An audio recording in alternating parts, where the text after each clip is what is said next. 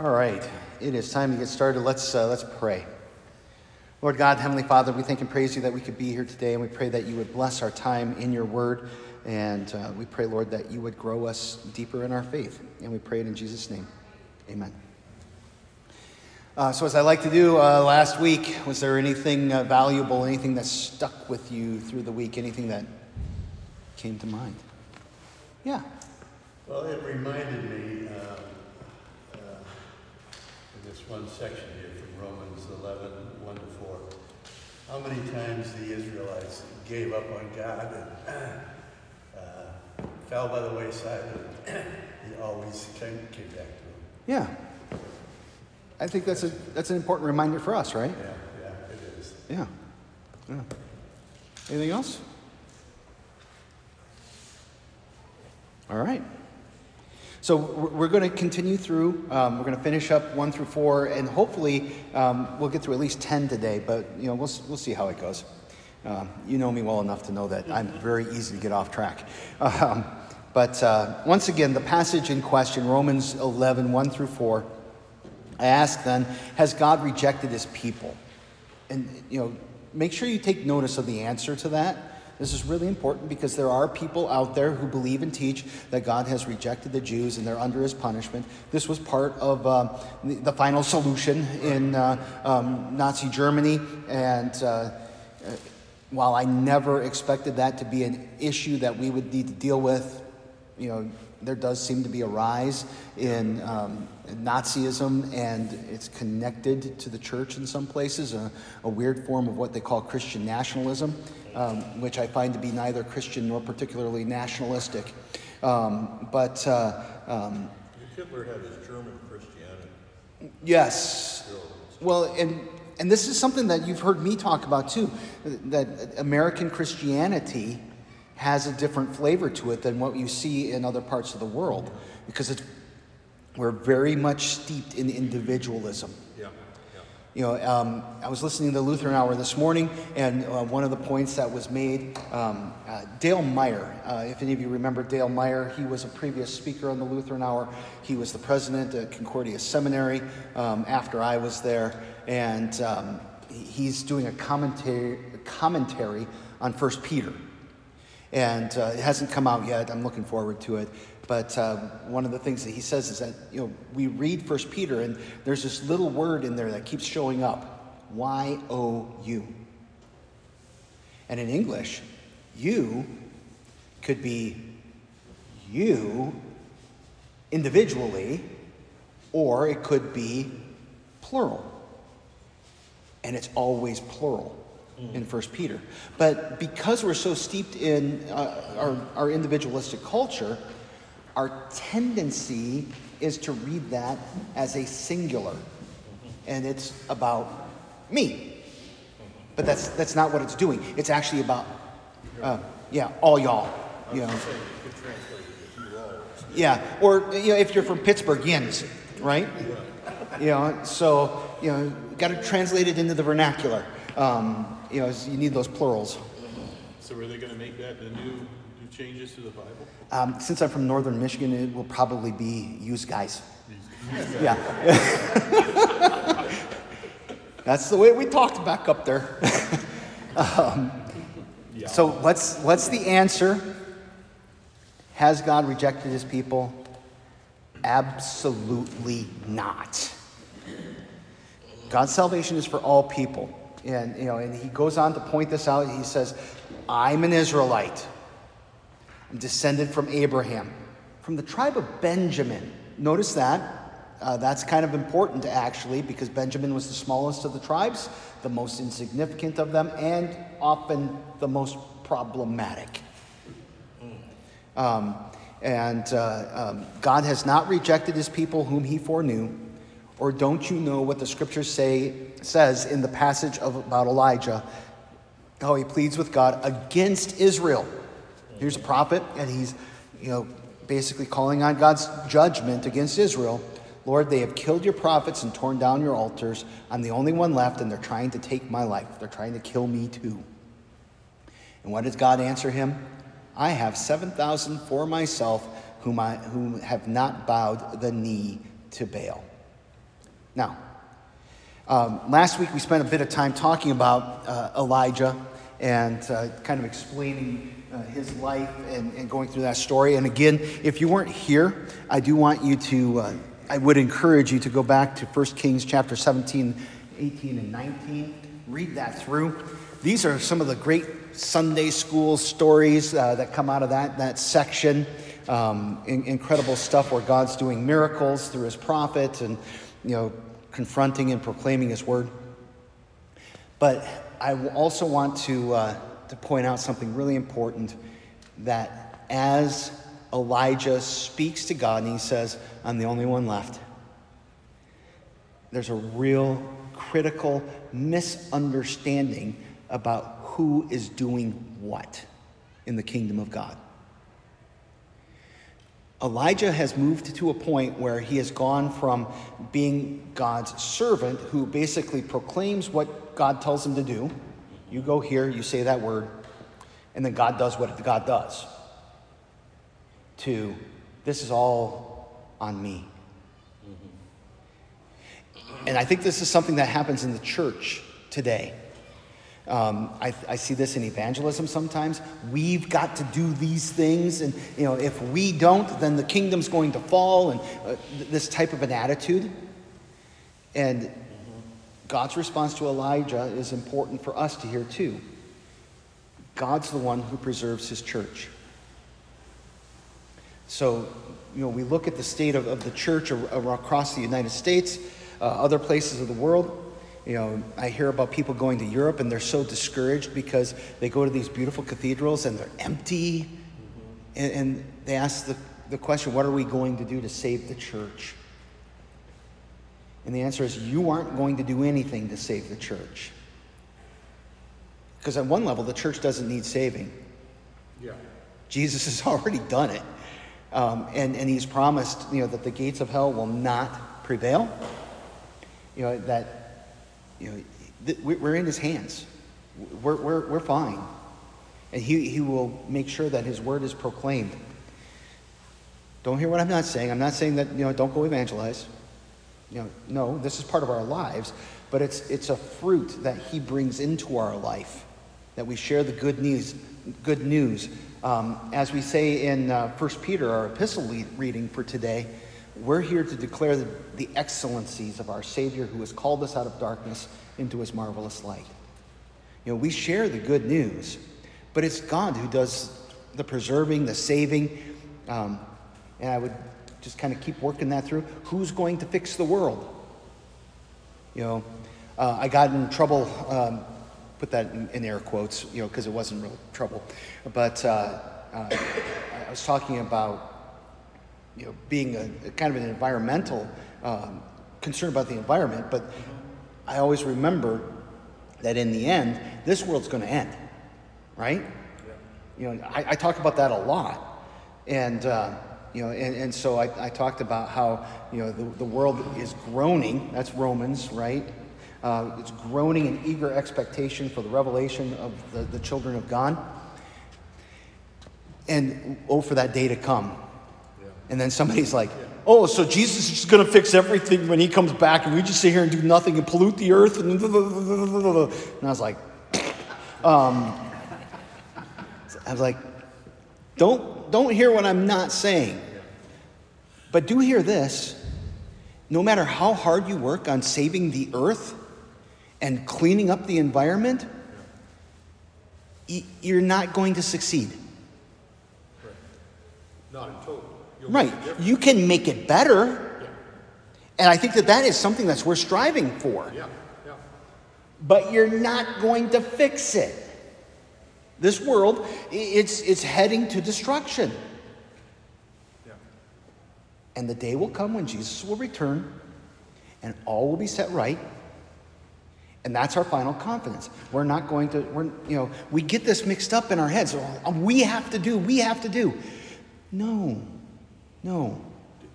Did you, there was a news story this week about a star eating a planet. Yeah. Did you see that? A star-eating planet? Yes. No. Yeah, it's just really striking. You see this picture, and here is a star, and next to it is a planet, and then the star is getting bigger And then in the final picture, the planet is surrounded the planet, and there's a big explosion going on. And that's been theoretically predicted before. Okay. So this was the first time they actually got pictures of it. Gravitational force. It's projected here, as best we can project, happened in about 95 million years, I think. So we have time to get ready. Yeah, I'm not, I guess I won't worry. I won't add that to the things I'm worried about, you know. Right, but it just, you know, it puts things in a different perspective when you see something like that, at least for me, actually happening. Yeah. Yeah. I'd heard of like black holes, you know, and, Yeah. but I'd never heard of a planet that. Yeah. Interesting. So there's a little acronym right below that, and one of the things that, as I read this through, I always want to remember this little egg box thing. Everything is going to be okay, and it doesn't depend on you. It's going to be okay because Jesus keeps his promises. Now, going to be okay does not mean that it is okay right now, right? You know, Elijah went through some fear, and he went through some struggles, and he went through difficult times. Those times, if you were like, you know, is everything okay? No, everything's not okay. But it's going to be. And that allows us to live with hope. So, has God rejected his people? No. And yet, we're not going to, you know, become so worked up about this that we think that this is all about us and what we do, but we trust that God is working and that he'll use us in the process to bring the gospel to others. Romans 11:5-6. In the same way, then, there's also at the present time a remnant chosen by grace. Now, if by grace, then it is not by works. Otherwise, grace ceases to be grace. So, I want you to think for a minute. How did you become a Christian? Osmosis. There's a word of truth in that, right? Yeah.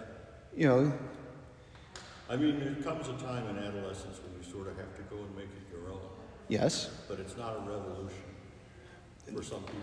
for a lot of us. Yeah.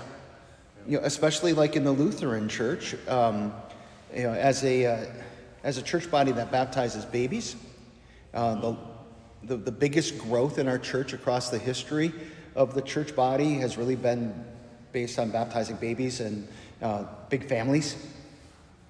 You know, so they're looking at the church and they're saying, you know, we're shrinking, we're not growing as fast as we need to grow. A lot of that's really related to, you know, families are not having as many babies as they used to have.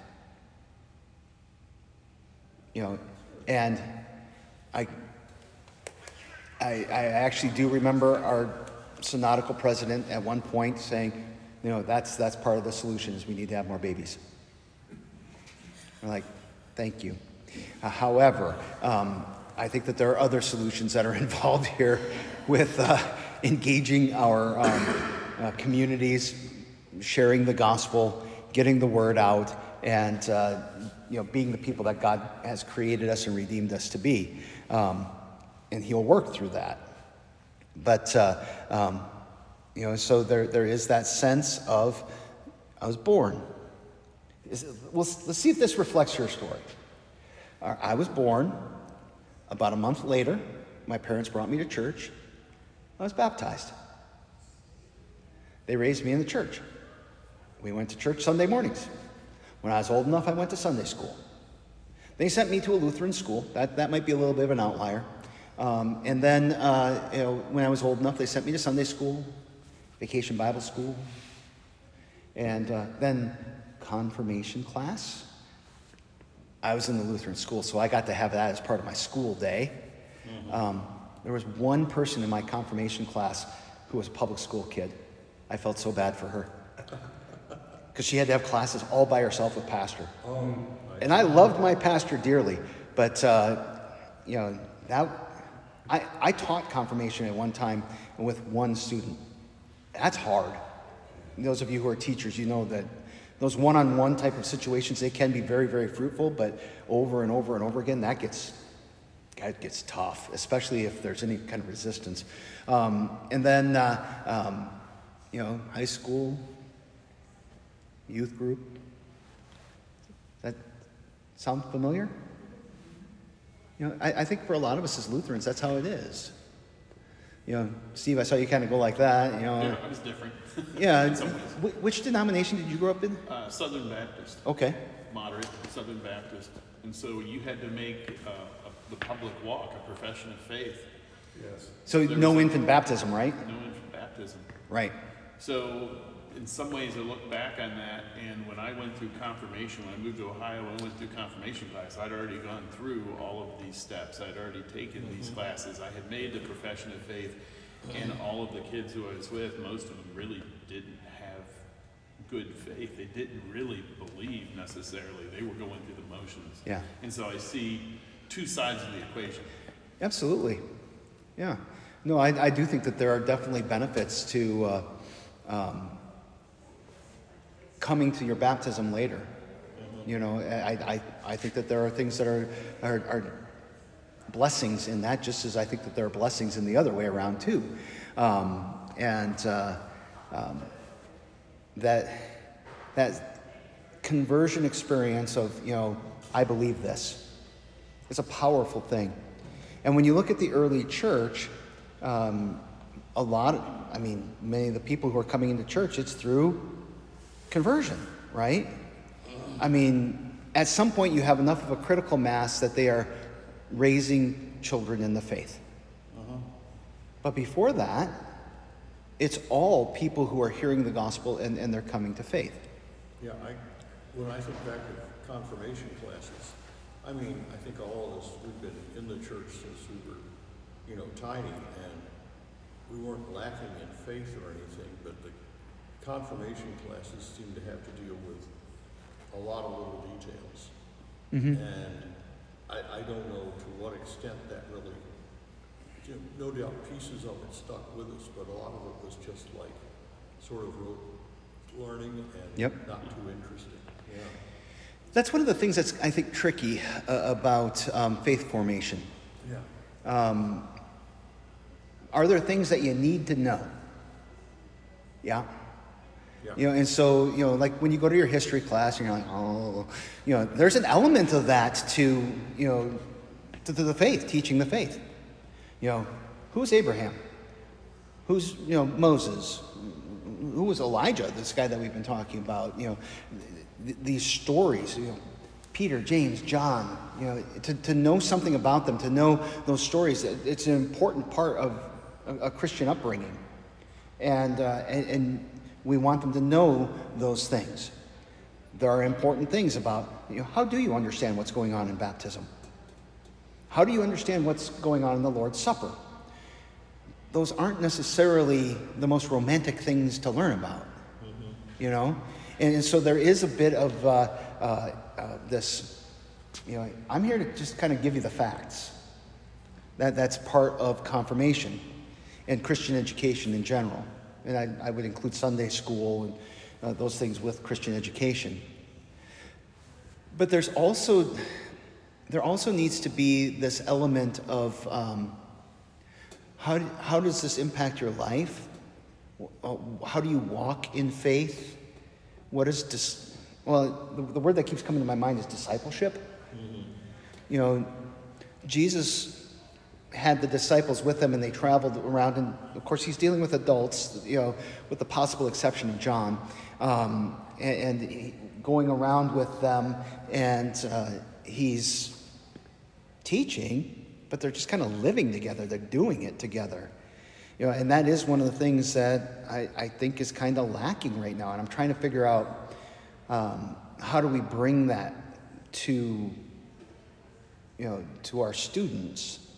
And it's a tricky thing. So those of you who have gone through my new member class, that I give like a devotion book that it'll take you through the whole catechism. You do some scripture readings, but there are also prayer exercises that are part of that. And so what I'm trying to do is inculcate those practices. I do something similar to that with the kids. And I fear that it goes something like this. Here's your devotion book. Let me show you how to use this. And that's the last time they touch it. I fear that when I hand it to adults too. But I've had some adults who have said, oh, this is useful, this is helpful. So, but they might just be buttering me up. I don't know. I was at a poetry reading the other night, and there was one lady there. They introduced as someone whose profession was writing daily devotionals for whatever religion was paying. She covered them all. So you want a Hindu one? This okay? All right then. So, how did you become a Christian? I think this is worth thinking about, and I think it's a question that's worth taking back to your catechism. That boring book that your pastor made you study back in the day. Because actually, the older I get, the more brilliant I find it to be. This is actually one of the great works of history. Plato, Aristotle, all of those, great works, this belongs with it. The third article of the Creed. So today in church we will do the Apostles' Creed. You got those three parts, right? Talk about the Father, which, all about creation. Got the Son, all about justification or redemption. And then that last part about the Holy Spirit, the Holy Christian Church, and all that stuff. For me, even when I was a kid, I grabbed onto that explanation. And I think that this is something really important. None of us comes to faith on our own power. Even if we make a decision for Christ, that decision is something that's empowered by the Holy Spirit. And Luther explains it this way. He says, I believe that I cannot by my own reason or strength believe in Jesus Christ my Lord or come to him. This is something that's outside of my power. But the Holy Spirit has called me by the gospel, enlightened me with his gifts, sanctified and kept me in the one holy Christian church, in which church he daily calls, gathers, and enlightens, all believers in Christ, and then there's more after that. But this idea that no matter how old you were, no matter whether it was when you were baptized when you were little, or it came much later in life, because like Emil, the guy I did the funeral for, I baptized him. He was in his 80s. That was not faith wasn't particularly important to him when he was a kid, and he never got baptized. So those gifts then that are connected to baptism were given to him later in life. The work of the Holy Spirit that's done through baptism was done later in his life, and I think that that's actually really important when we think about, okay, how does this word go out? How much grace is necessary in order for people to be saved? And it's all grace. It's all about what God is doing freely and lovingly in you. And so, this idea that we come here to church and we believe this is a gift. And so part of what Paul is setting us up for here is to understand that our relationship with God, whether you're a Jew or you're a Gentile, is completely related to this grace and this forgiveness and the work of the Holy Spirit in your life, this work that he does through the Word and through the sacraments in order to bring forgiveness and salvation to you. So no matter how you experienced coming to be a Christian, ultimately the answer to the question of how did you come to be a Christian is that the Holy Spirit created faith in me.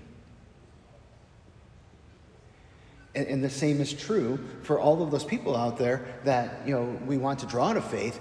It's not my job to convince them. It's not my job to cajole them. It's not my job to force them. It's my job to share the Word of God where the Holy Spirit does His work. Now,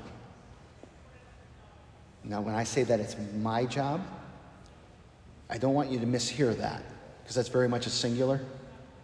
I'm talking about, that's the royal, that's all of us, So I posted some statistics about people coming to church and getting connected to a church. About 6% of people who join a church got there because the pastor invited them to church. How do you like that effectiveness rate?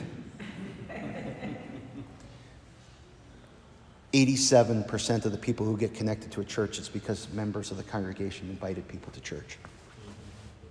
It's because members shared their faith. They shared their walk of faith with their friends and their neighbors. So if the model in our mind, and in some church bodies, in some parts of our church bodies, the mindset is the pastor does all this.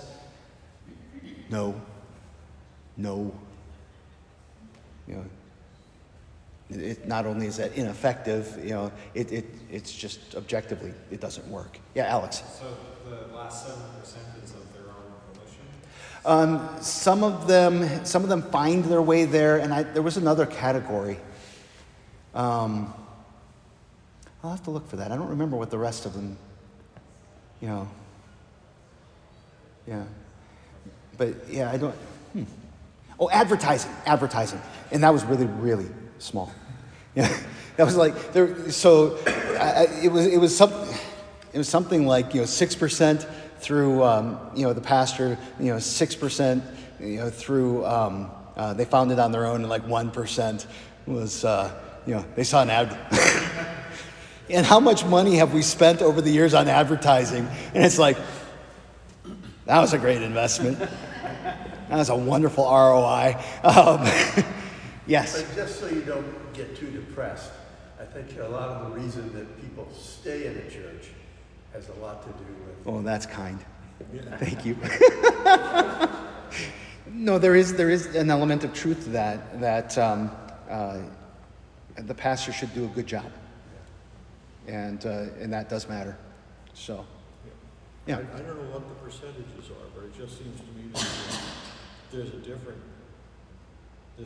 presence for a church, not necessarily an urban church, but an in the center of town church. Yes. That people walk past every day. And yes. Eventually, they may be having a hard time or something and decide to stop in.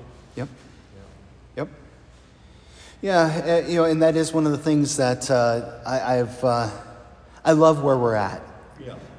We have a beautiful piece of land here. We are really blessed to be where we're at, but it is a very different mindset. You have to intentionally drive there. Yeah, absolutely, and we're not a neighborhood church.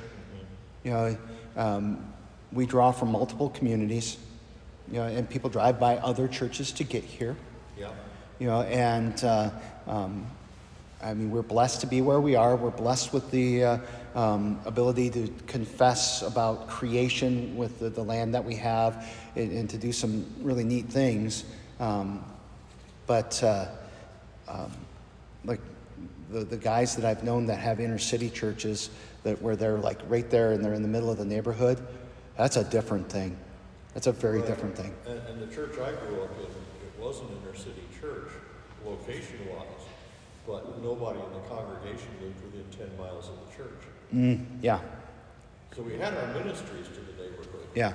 But it was a funny, just sort of coincidence. I'd probably mention, I don't know, but there were two Lutheran churches within a block. Mm-hmm. The LCA, the liberal LCA church was the white church. And the Missouri City Church was the black church.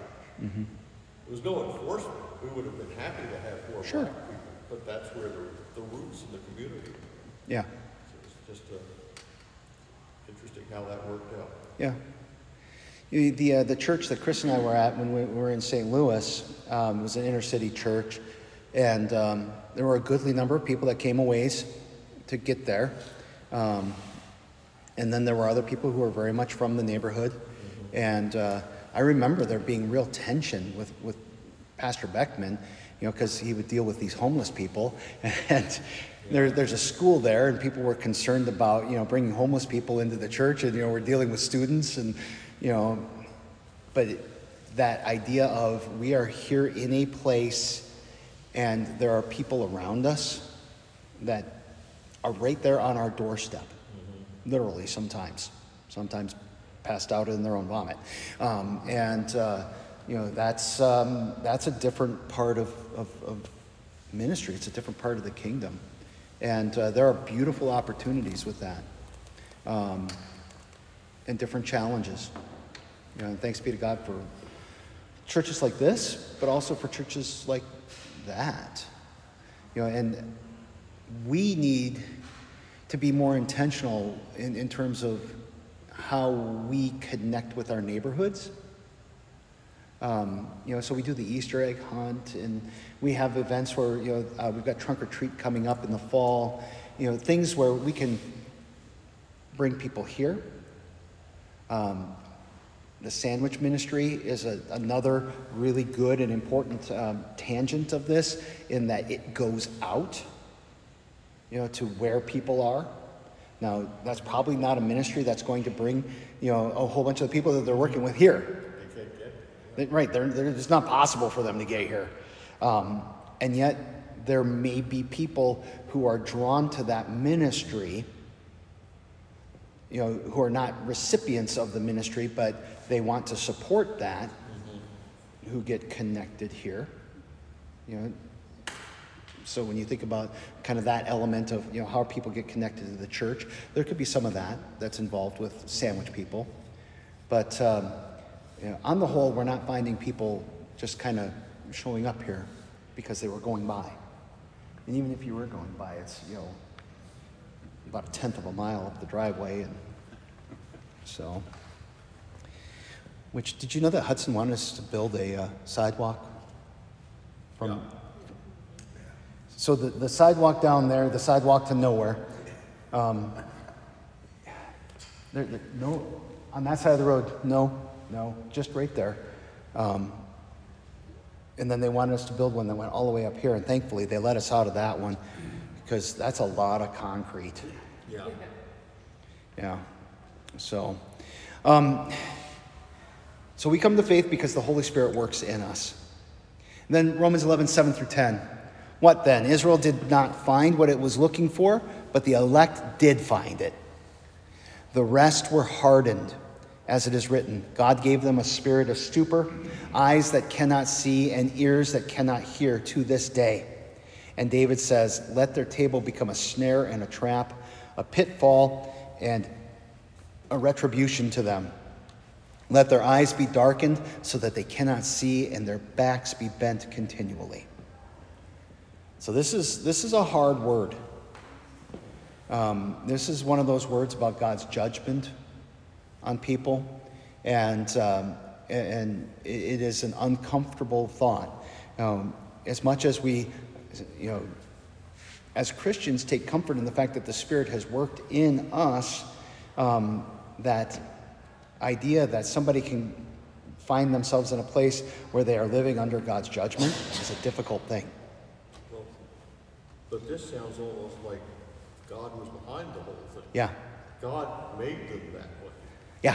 Who is man to condemn them for being what God made them? I find that, it is difficult. It is difficult. And this idea that God chooses, that God's the one from first to last, it's really uncomfortable stuff. Yeah. And I always want to avoid the double predestination thing. Double predestination is that God predestines some people to heaven and he predestines some people to hell. Oh, okay. I want to avoid that very much, because you have to hold this in tension with, God wants all people to be saved and come to a knowledge of the truth. His desire is the salvation of all people, and yet we read passages like this where he hardens people's hearts. Yeah. Pharaoh, yeah. Judas. And there's There's a mystery that's involved here, and God uses those bad situations in order to bring about good. God works for the good of those who love him in all circumstances, right? And yet we look at this and we're like, and sometimes people will look at this and they'll say, well, look, God wrote them off and we should write them off. But that's not the point. We don't know who God has. Well, we know that he wants all people to be saved. And that's where we place our feet solidly. And we share the gospel. And then, as I was saying before, we let God figure it out. So what has he called you to do? He's called you to be salt and light. Share the hope. Well, that neighbor is particularly obstinate, and he's terrible, and there's no way that God could, no. That's not your judgment call. Love your neighbor. Share the hope that's within you. And let God take care of all of the rest of that. Now, in this situation, Paul is basically showing us that what God did in Israel, as they turned away from his word, they turned away from his grace, is that God used that in order to bring salvation to the Gentiles. And he brought salvation to the Gentiles in order to bring salvation to the Jews. The idea that he presents here is that this would make the Jews jealous in order to draw them back to him. And I think that that's important for us to consider as we look out at the world and as we think about our relationship with God, that we want to be humble and to receive these things as gifts and to trust in him as we go through this life. So these passages, they deserve a little bit of looking up. The first bit is a reference to Deuteronomy 29. And that's one of the books of Moses, and I encourage you to look that up.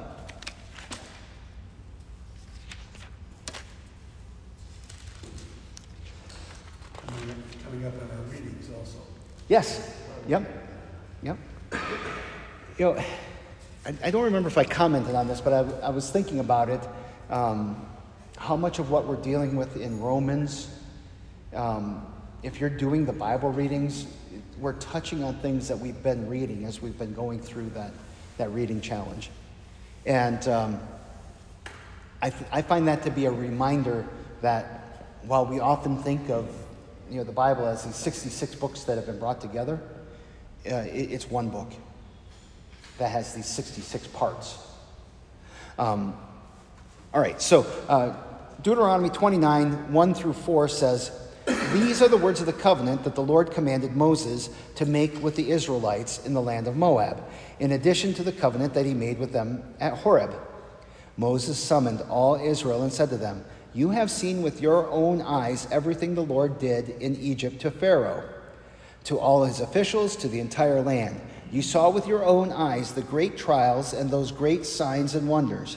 Yet to this day, God has not given you a mind to understand, eyes to see, or ears to hear.'"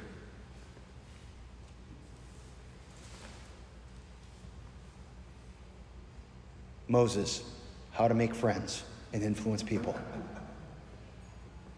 He's calling them to repentance.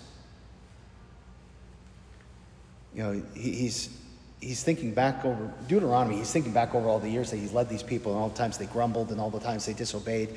And he's like, that's not going to change when they're in the promised land. Unless something else changes. And he's confronting that in them. And this idea that, that they need to be turned is very much part of what's going on there. Isaiah 29. This is longer. Isaiah 29, verses 9 through 14.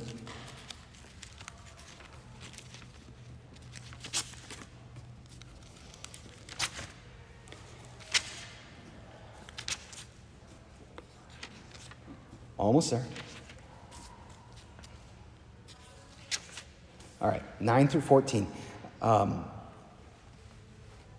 So this is part of a section where he's talking about punishment in Jerusalem for their disobedience to him. Some very powerful images here. Stop and be astonished. Blind yourselves and be blind. They're drunk, but not with wine. They stagger, but not with beer. For the Lord has poured out on you an overwhelming urge to sleep. He's shut your eyes, the prophets, and covered your heads, the seers. For you, the entire vision will be like the words of a sealed document. If it is given to one who can read and he is asked to read it, he will say, I can't read it because it's sealed. And if the document is given to one who cannot read and he is asked to read it, he will say, I can't read. The Lord said, these people approach me with their speeches to honor me with lip service, yet their hearts are far from me, and human rules direct their worship of me. Therefore, I will again confound these people with wonder after wonder. The wisdom of their wise will vanish, and the perception of their perceptive will be hidden. A lot of this is really about Jesus being the key to the scriptures, about being unable to understand what God is doing without a firm foundation on this hope that he's going to bring a Messiah, and that Messiah is Jesus. And so what was happening is they had lost track of this promise that God would bring a Savior, and they turned the religion into works, rules. Do these things. And as long as I do these things, then God's going to be happy with me. And God says, that's not what this is about. It's about what he's doing. And the salvation and the forgiveness that he brings. And if you don't have Jesus as the key to understanding the scriptures, then it's like a sealed scroll. You know, you're not going to perceive what it's actually about. You're not going to understand what's going on there. That idea of the Lord has poured out on you an overwhelming urge to sleep. That's that spirit of the stupor. And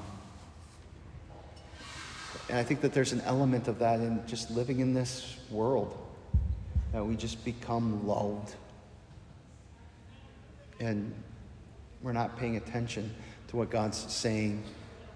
And it's always a temptation in our lives. And then the last bit is reference to Psalm 69, which is always a psalm that's worth reading. It's one of those ones that is predictive of Jesus' crucifixion. I'm just going to read a couple of the verses, but I would encourage you to read through the whole thing there. But in 22 through 23, let their table set before them be a snare, and let it be a trap for their allies. Let their eyes grow dim to see, and let their hips continually quake. For they persecute the one you struck, and talk about the pain of those you wound. Who's the one that God struck? Who's the one that God struck? It's the one who was stricken, smitten, and afflicted by God. Who is that? It's Jesus, yeah. Oh, okay. Yeah, so right here, even in this psalm, they persecute Jesus. And it's because of the rejection of Jesus, they don't understand the scriptures. They don't see what's going on there. So we'll pick up on verse 11 next week, but I just want to wrap this up with part of the book of Revelation, because that book is really clear and easy to understand. There's a vision. Part of Revelation is a vision. It's a series of visions that all build on each other. You know, so when you read Revelation, don't try to take it bit by bit as like a line. Think of it as a swirl that's kind of always going around the same thing. And the same thing that it's going around is the time between when Jesus ascended into heaven and when he comes again. And it's just constantly going around on that theme. And early in the book, as it's introducing this, we find John standing in the courts of heaven, and he sees these visions of angels, and he sees the visions of the saints who have gone before, the 24 elders, symbolic of the 12 tribes of Israel and the 12 apostles. In other words, the whole church, from Adam and Eve all the way to that last, Christian, all there assembled before God. And there's a scroll that's sealed with 7 seals. And no one is worthy to open the scroll. And so John actually starts to weep because nobody can open the scroll. And one of the elders says to him, it's okay. The Lion of Judah can open the scroll and read what's in it. And he says, I looked to the lion and I saw a lamb that had been slain. And it's Jesus. The only way to really, truly understand the whole of the scriptures is Jesus. Adam and Eve, they're holding on to a promise that God's going to send one. That's the faith of the Old Testament, what we call the Old Testament. God's sending a Savior. And everything through this is about God's going to bring a Savior. And there are parts of it that are pretty specific about how that's going to happen. And now it's all about the Savior has come. And Jesus says, all those books, they're about me. And so for us to understand these things, we need Jesus. And Jesus was rejected. And for those who reject Jesus, they've lost the key to be able to understand it. And we're going to build on that from there, and how God's grace is still for the Jews, and he wants Israel to come back to him. And I've got some other things that might be interesting with that. All right, let's pray. Father in heaven, thank you that we could be here today. We pray that your blessings as we go about your life, this life that you have given to us, and we pray that you will keep us in your care. In Jesus' name, amen. Please do spend some time thinking about something from this that might be a challenge or a hope, that's something that you want to hold on to as you go about your life, and think about how these verses can impact your life of faith.